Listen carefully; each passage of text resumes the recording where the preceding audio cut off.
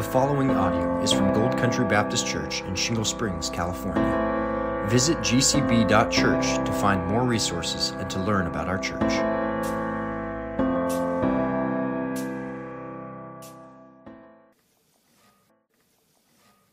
Well, good evening. It's a tremendous privilege to bring the Word of God with you this evening.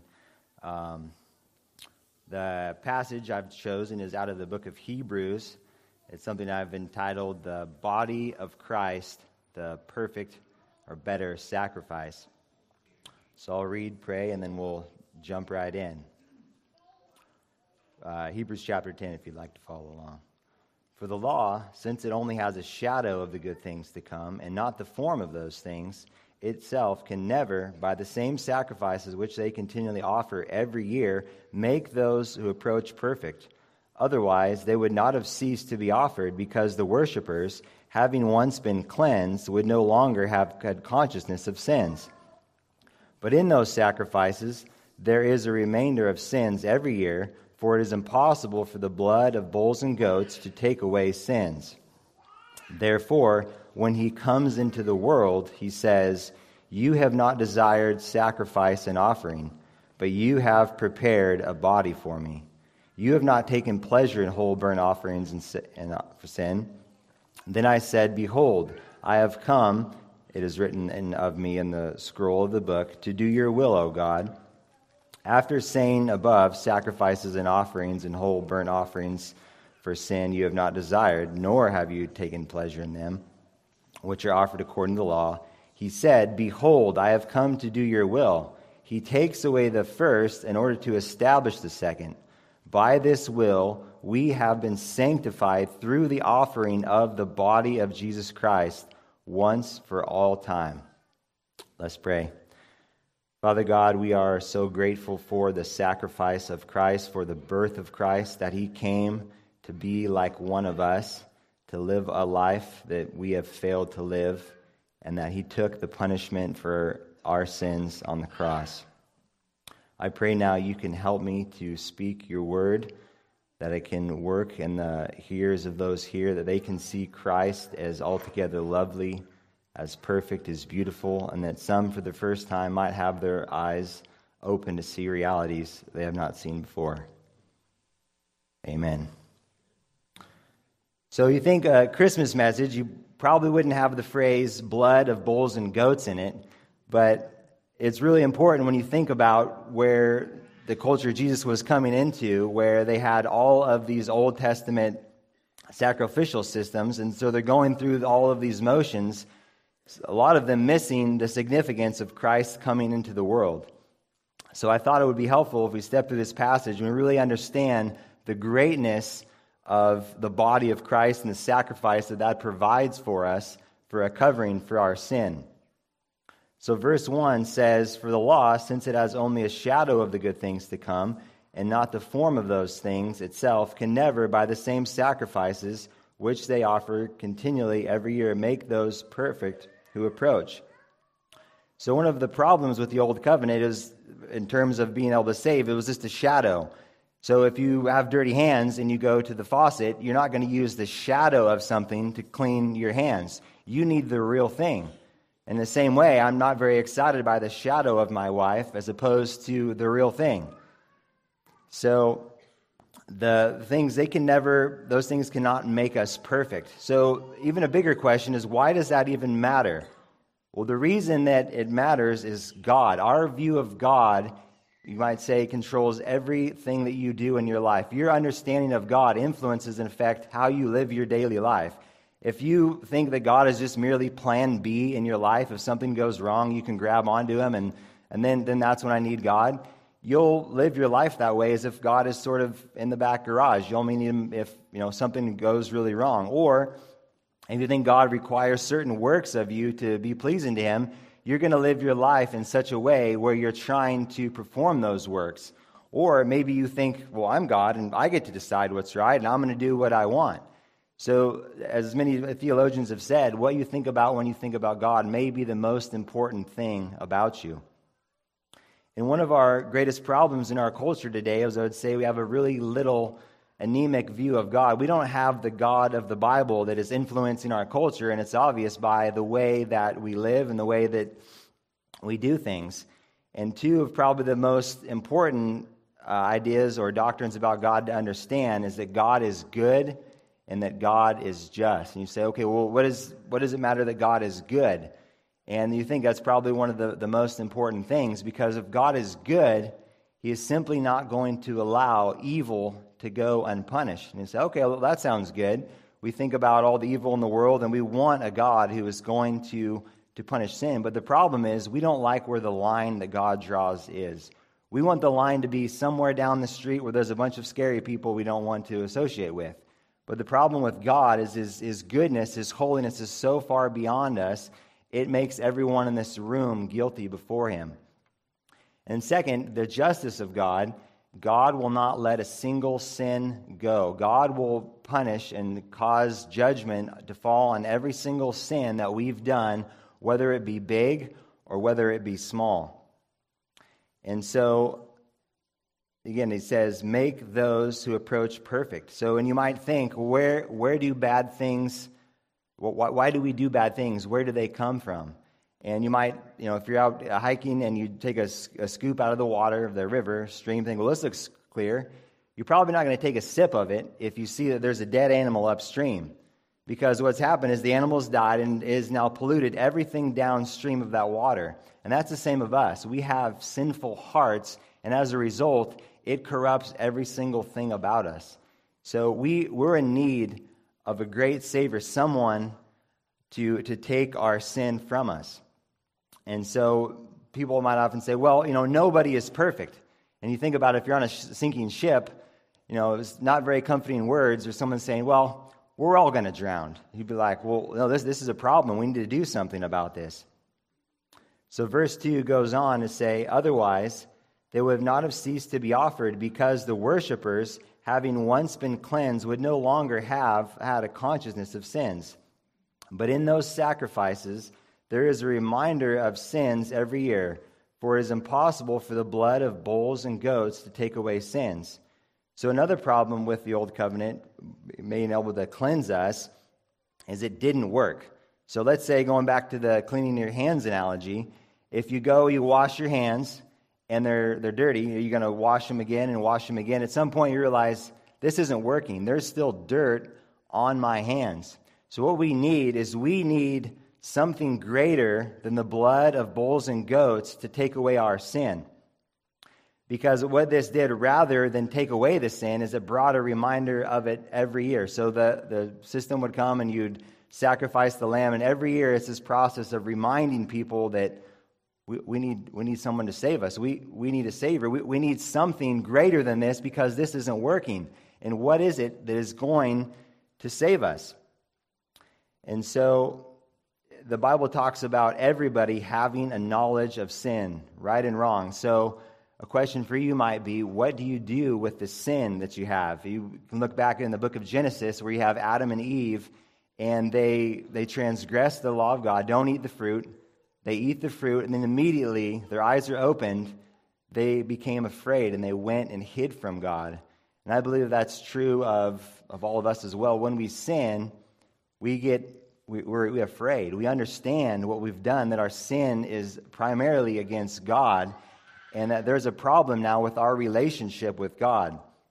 And there's two types of things that people like to do. They like to dress up themselves and try to present themselves to God with all the good things they do, or they'll understand that they're broken and they need a Savior. It's very much true, the story of the Pharisee and the publican, where the Pharisee goes, he starts praying, he talks about how wonderful he is a God, how awesome, how amazing, all the good works he's done. And it says, I'm really glad I'm not like that guy over there, who pointing to a tax collector, and all he can do is not even lift his eyes to heaven and say, God, be merciful to me, a sinner. It was that one that went home justified, rather than the man who had the laundry list of good works that he had done. So if the Old Testament sacrificial system could not cleanse us, what could? What can? Is it going to be more animals? Is it going to be better animals? Is it going to be gold? Is it going to be gems? Is it going to be more good works? Is it going to be different things? Many people often run to their good works as if it's going to be some sort of covering enough for for them to get themselves right with God. Well, let's say there was this bath of ink, and we thought, well, let's just see if we can get the purest water that's ever been made. So all these scientists get together, they distill water, they get rid of every single impurity in the water, and they think if we add this perfectly pure water to the bath of ink, it's going to turn absolutely pure. And they said, well, no, that's really dumb. That's the same thing with our sin. We can't simply get rid of all the wrong things that we've done by trying to clean ourselves up. Something has to be done with our sin, and that's where Jesus comes in. Verse 5 says, and this is why I think it's a great Christmas text, therefore, when he comes into the world, he says, you have not desired sacrifice and offering, but you have prepared a body for me. So Jesus came to be that perfect sacrifice that we need. He took on a nature just like us. He was born of a woman just like us. He came into the world just like us. And one of the greatest things about Jesus coming to the world isn't as much that he came in, the manger and there's all this dirt and grime and we think, oh, how terrible. But think about it from a spiritual perspective. He came down with a bunch of sinful, rebellious people, and that is more odious to God than dirt is to us. And so imagine, how would you like to go share the gospel out in a corner of a bunch of drug dealers and gangbangers and stuff? It's probably something of the idea for God to come down to us as one of us.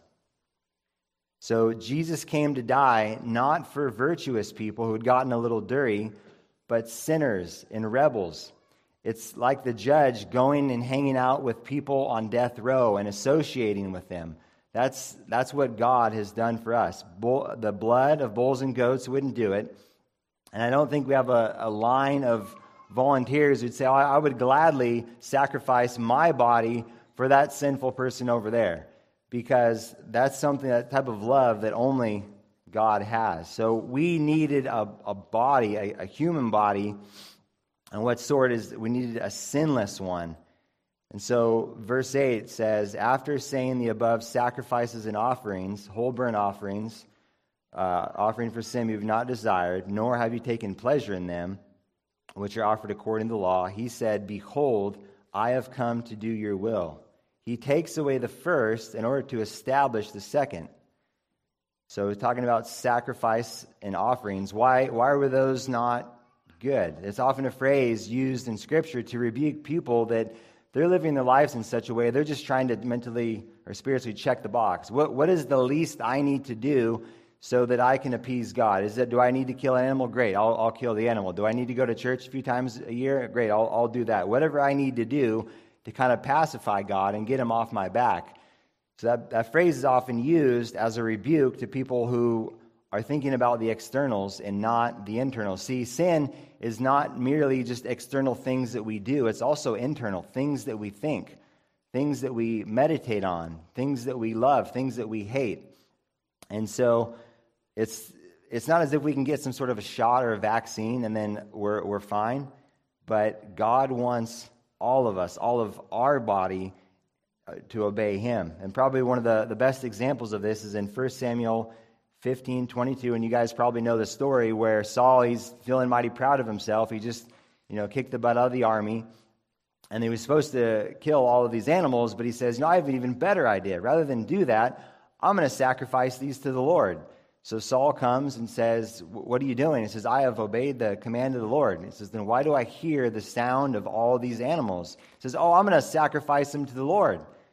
So then Samuel rebukes him and says, has the Lord as much delight in burnt offerings and sacrifices as in obeying the voice of the Lord?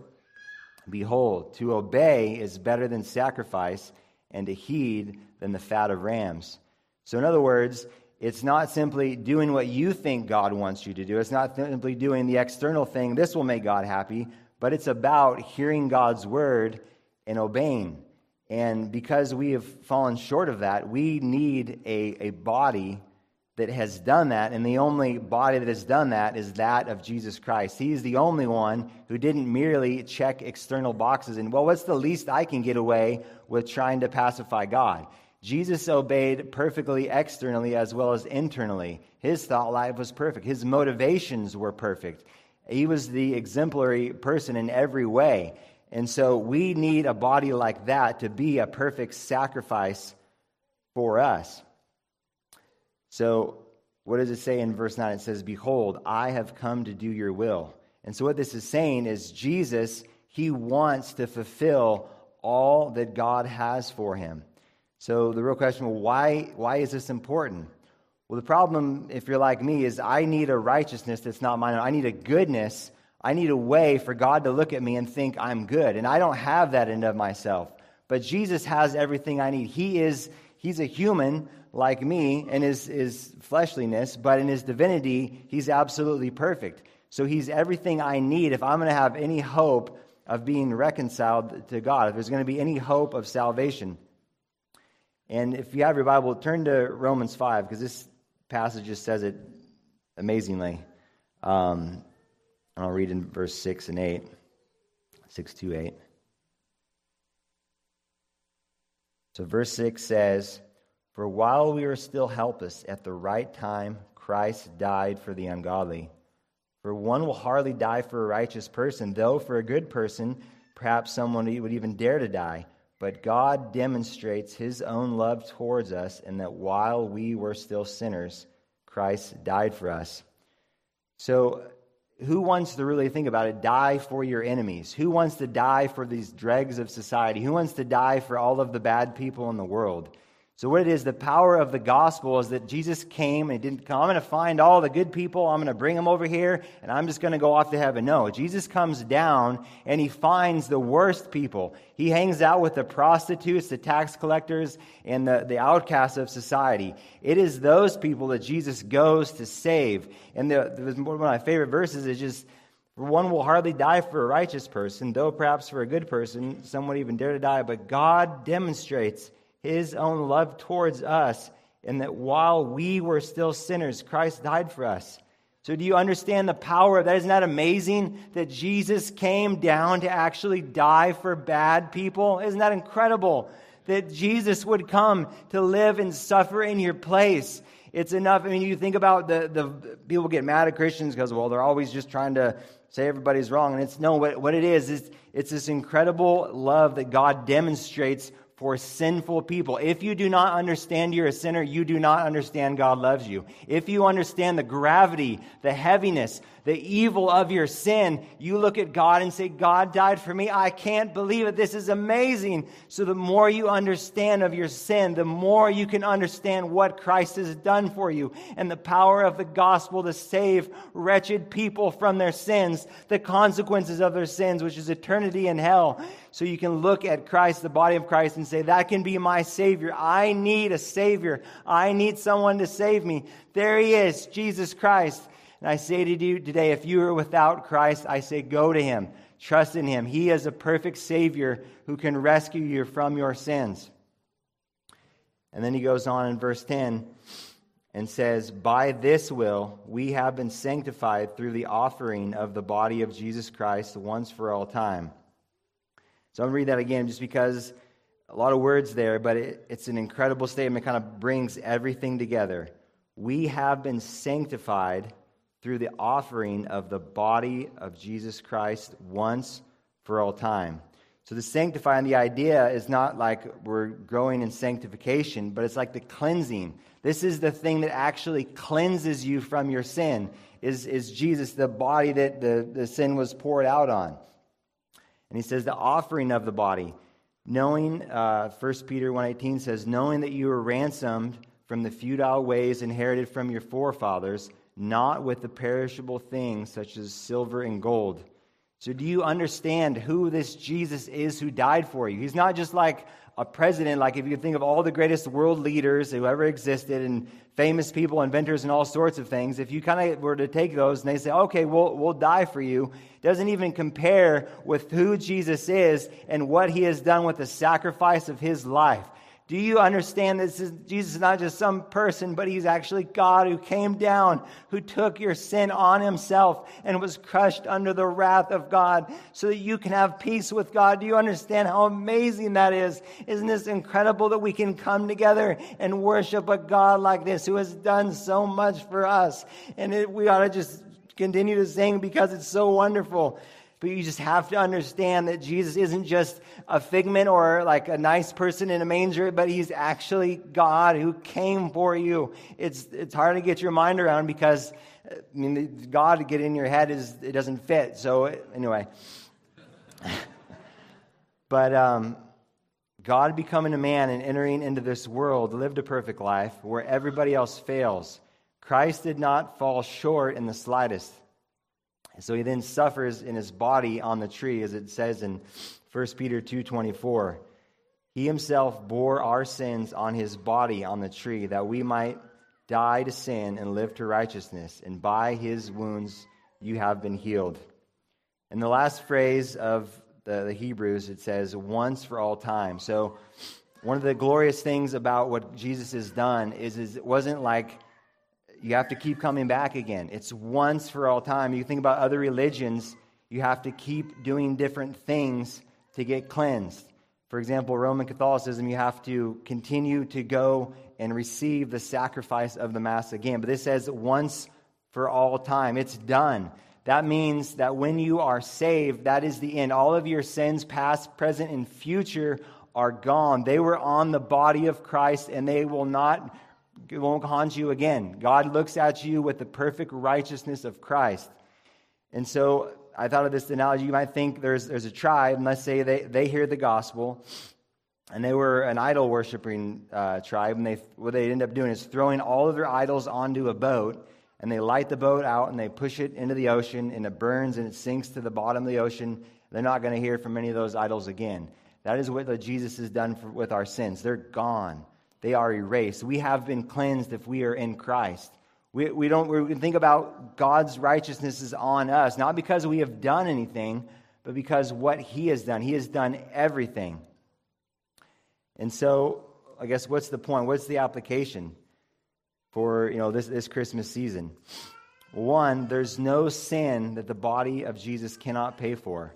Some people think their sins are beyond what Christ can cleanse themselves from. They elevate their own sins to be somehow greater than God. But when you think about who Jesus is and what he has done, there is not a sin that cannot be forgiven. If it is murder, then it can be forgiven. If it is lying, it can be forgiven. If it's disobedience to parents, it can be forgiven. The body of Christ quenches all of our sins before God. And so in that, we can have a great hope. And second, the greatest gift, presents are big at Christmas time, but the greatest gift was God giving his own son. For God so loved the world, he gave his only son, that whoever believes in it would not perish, but have eternal life.